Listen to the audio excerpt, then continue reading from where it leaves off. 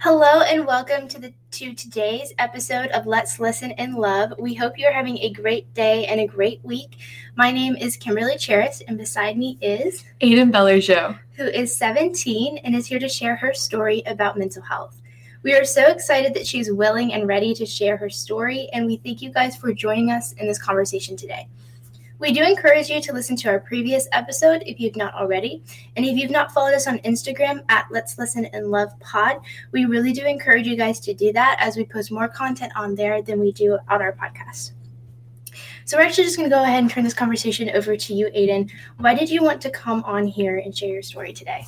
Definitely. So the main reason that I love sharing my story is just that to show people that there is hope, because a lot of people struggle with mental health. And when you're struggling with mental health, it kind of is easy to lose sight of the fact that it's going to get better. And I know that was the story with me. And so I love sharing my story to show people that, yes, mental health is a real thing, but there's also hope to one day not struggle with it, and to one day find that joy and that peace again, and just to be able to enjoy everyday life. So I love sharing my story to just show that there is hope and that there is going to be a day when you won't struggle anymore. That is a beautiful message, and thank you so much for having that heart and coming on here and telling everybody about healing with mental health. That is our goal for this podcast, so thank you for being our first interview for this. So when did you start recognizing that you were struggling with anxiety? So I normally, when I tell this story, it's normally around the age 7. I truly believe that it was before that, but I just didn't understand what was happening until age 7.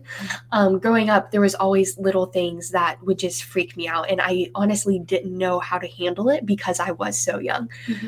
So little things would freak me out. I would just, the dirt on the ground, I would just start panicking over it. So it started to really kind of become a real deal that everyone else recognized around the age 7. Okay. But I truly believe I've had it all my childhood. Okay. So when did you start seeking some help or some treatment for this? So immediately my parents kind of became concerned, and they immediately put me in therapy to start help me to learn how to deal with and handle the situation when I did start panicking.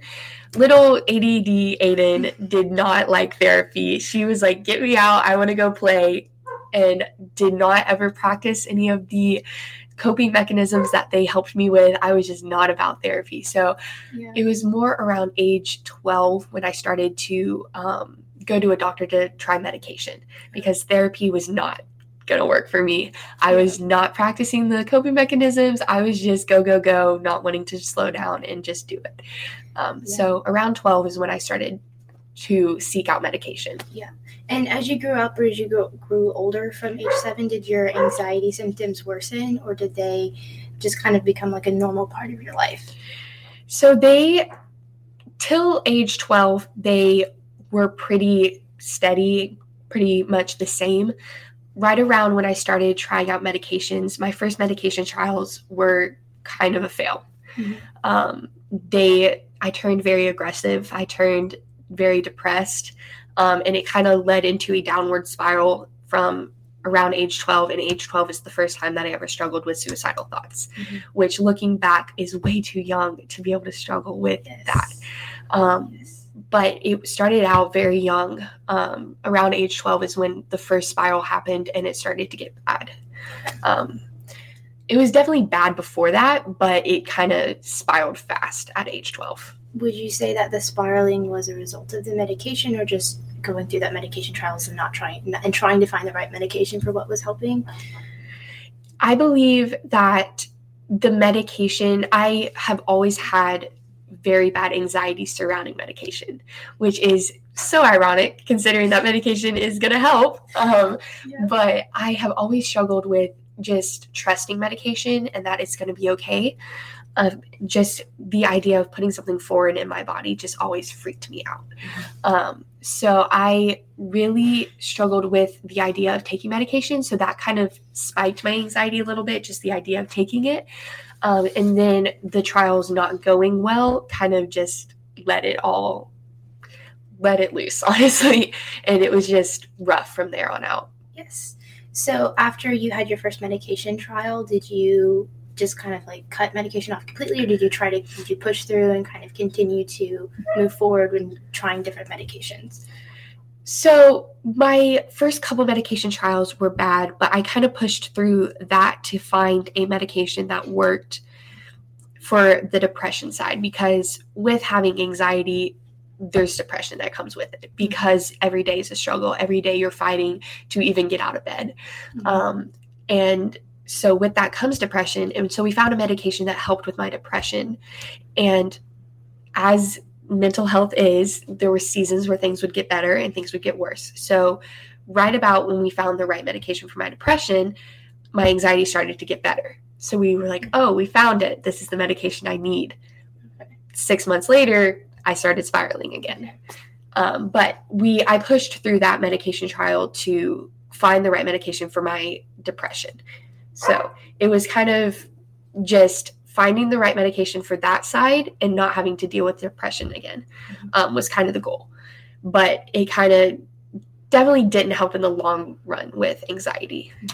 So anxiety, I kind of just left alone and let do its thing, which probably not the best decision in honesty, but I just let it kind of run its course for a couple more years. Okay. How would you say that having anxiety and depression affected your overall childhood experience? When I was younger, around 5, I was the most carefree child that didn't give a care what anyone thought. I was the happy go-go, playing with dolls, dragging my brother into every game that I played, just having a blast constantly. And then age 7, I became the child that hid in the corner and didn't want to talk to anybody, couldn't order anything. I actually recently just had someone come up to me and say, hey, I don't know if you remember me or not. Of course, there's always those stories like, oh, I knew you when you were young. Yeah. But they came up to me and they said, I don't know if you remember me, but I remember you being the quiet girl in the corner. And just seeing you now is just so crazy, because I was always the kid who didn't talk to anyone. And just basically, the best way to put it is my childhood was stolen from me, because I was the most happy, carefree child. And then all of a sudden I couldn't even function as a kid, as a normal kid. So the best way to describe it is it was pretty much stolen from me from anxiety. So from age 12 to age 17 now, how has that mental health journey progressed? I know we've already talked about medication, but have you still, do you consider yourself to be healed through medication, or is it still a journey for you? I feel like anxiety is always going to be a bit of a journey. Around age 14, I had my first ever season of severe anxiety, where I was literally in the fetal position all day long. And I was having multiple anxiety attacks a day, panic attacks regularly. And it was just really, really bad. Like every little thing I was feeling panicked about. And that lasted for about 3 months. And having anxiety surrounding medication, I wanted to find the most natural way to help with anxiety as possible. So I started cutting out anything that could be causing anxiety in my diet. So that included soy, peanuts, gluten, dairy, sugar. And I went 2 years without eating sugar, dairy, and gluten. And it was rough. More on why I'm no longer doing that in a second. But it helped, and it got me out of that 3-month season of why I was it helped. My body was reacting to foods, and it was causing me to have anxiety. And so it got me out of that, but I was still having anxiety on a regular daily basis. At 2 years, I was recently traveling in Oklahoma, and I was with some friends, and they were all just eating cookies and they were eating junk food. And I was so sick of just watching people eat junk food. So I was like, you know what? I'm just going to eat it. And I don't even care how I feel. So I just ate it and forced my body. Not the best thing to do, but I forced my body to get used to it, because I was just sick of eating no sugar and no gluten and dairy. Yeah. But that's kind of my story with eating healthy. Because for 2 years I was strict, no sugar, no dairy, no gluten, which is hard. It's hard, especially as a teenager who just wants to eat pizza. Yeah. But back to the anxiety story, I basically was still, after cutting out all the possible allergens that were causing me to have anxiety, I was still having anxiety on a daily basis. So I went to a doctor and was like, hey, like, I really need medication. Like, I need help. And so they gave me some medication to take on a daily basis that kind of just helped day to day. And that worked for a year. And then 16 years rolls around and I spiral again. And I go back into it. And we call the doctor up. I'm in the fetal position. My dad's like, you need help. And so I'm like laying on the couch, sobbing my eyes out. My dad calls the doctor and they basically said, you need to take her to the emergency room. We can no longer help her. Wow. And that was a dark moment because like I'm panicking. I need help. I need them to say like, oh, just take an extra pill. Like, you're going to be fine. Yeah. And they straight up said like, she's past what we can help. You need to take her to the emergency room. Oh, wow. And that was the moment where I was like, wow, like something needs to change, obviously. So we went to a different doctor and he was able to help. He prescribed me medication, but I chose not to take it for 2 months after getting prescribed medication because I was just too scared. Just with having a fear of medication and not wanting to take the medication because of like side effects and what was going to happen when I took it. And so I finally was able to take the smallest little sliver that did absolutely nothing for me to just show myself that like it wasn't going to hurt me. Yeah. And I went to therapy for a couple months to kind of help me get to that point. And I truly believe that finding a good therapist for you is like going to help you a lot. Because having gone to so many therapists before that just didn't work with how I function as a human, like it's not going to help you at all. So just finding the therapist that understands like how you work and how your brain works and functions is really helpful. So she was able to help me, and something that she told me is that the medication, think of it as like a little soldier going into your body. And that like helped me so much when like, when it came to like swallowing the pill, thinking of it as a little soldier who's going to go in and fight all the bad stuff. And that's great. So childish, but it helped me so much. Just like to picture the medication as a little soldier, just fighting away at the bad stuff. Yeah.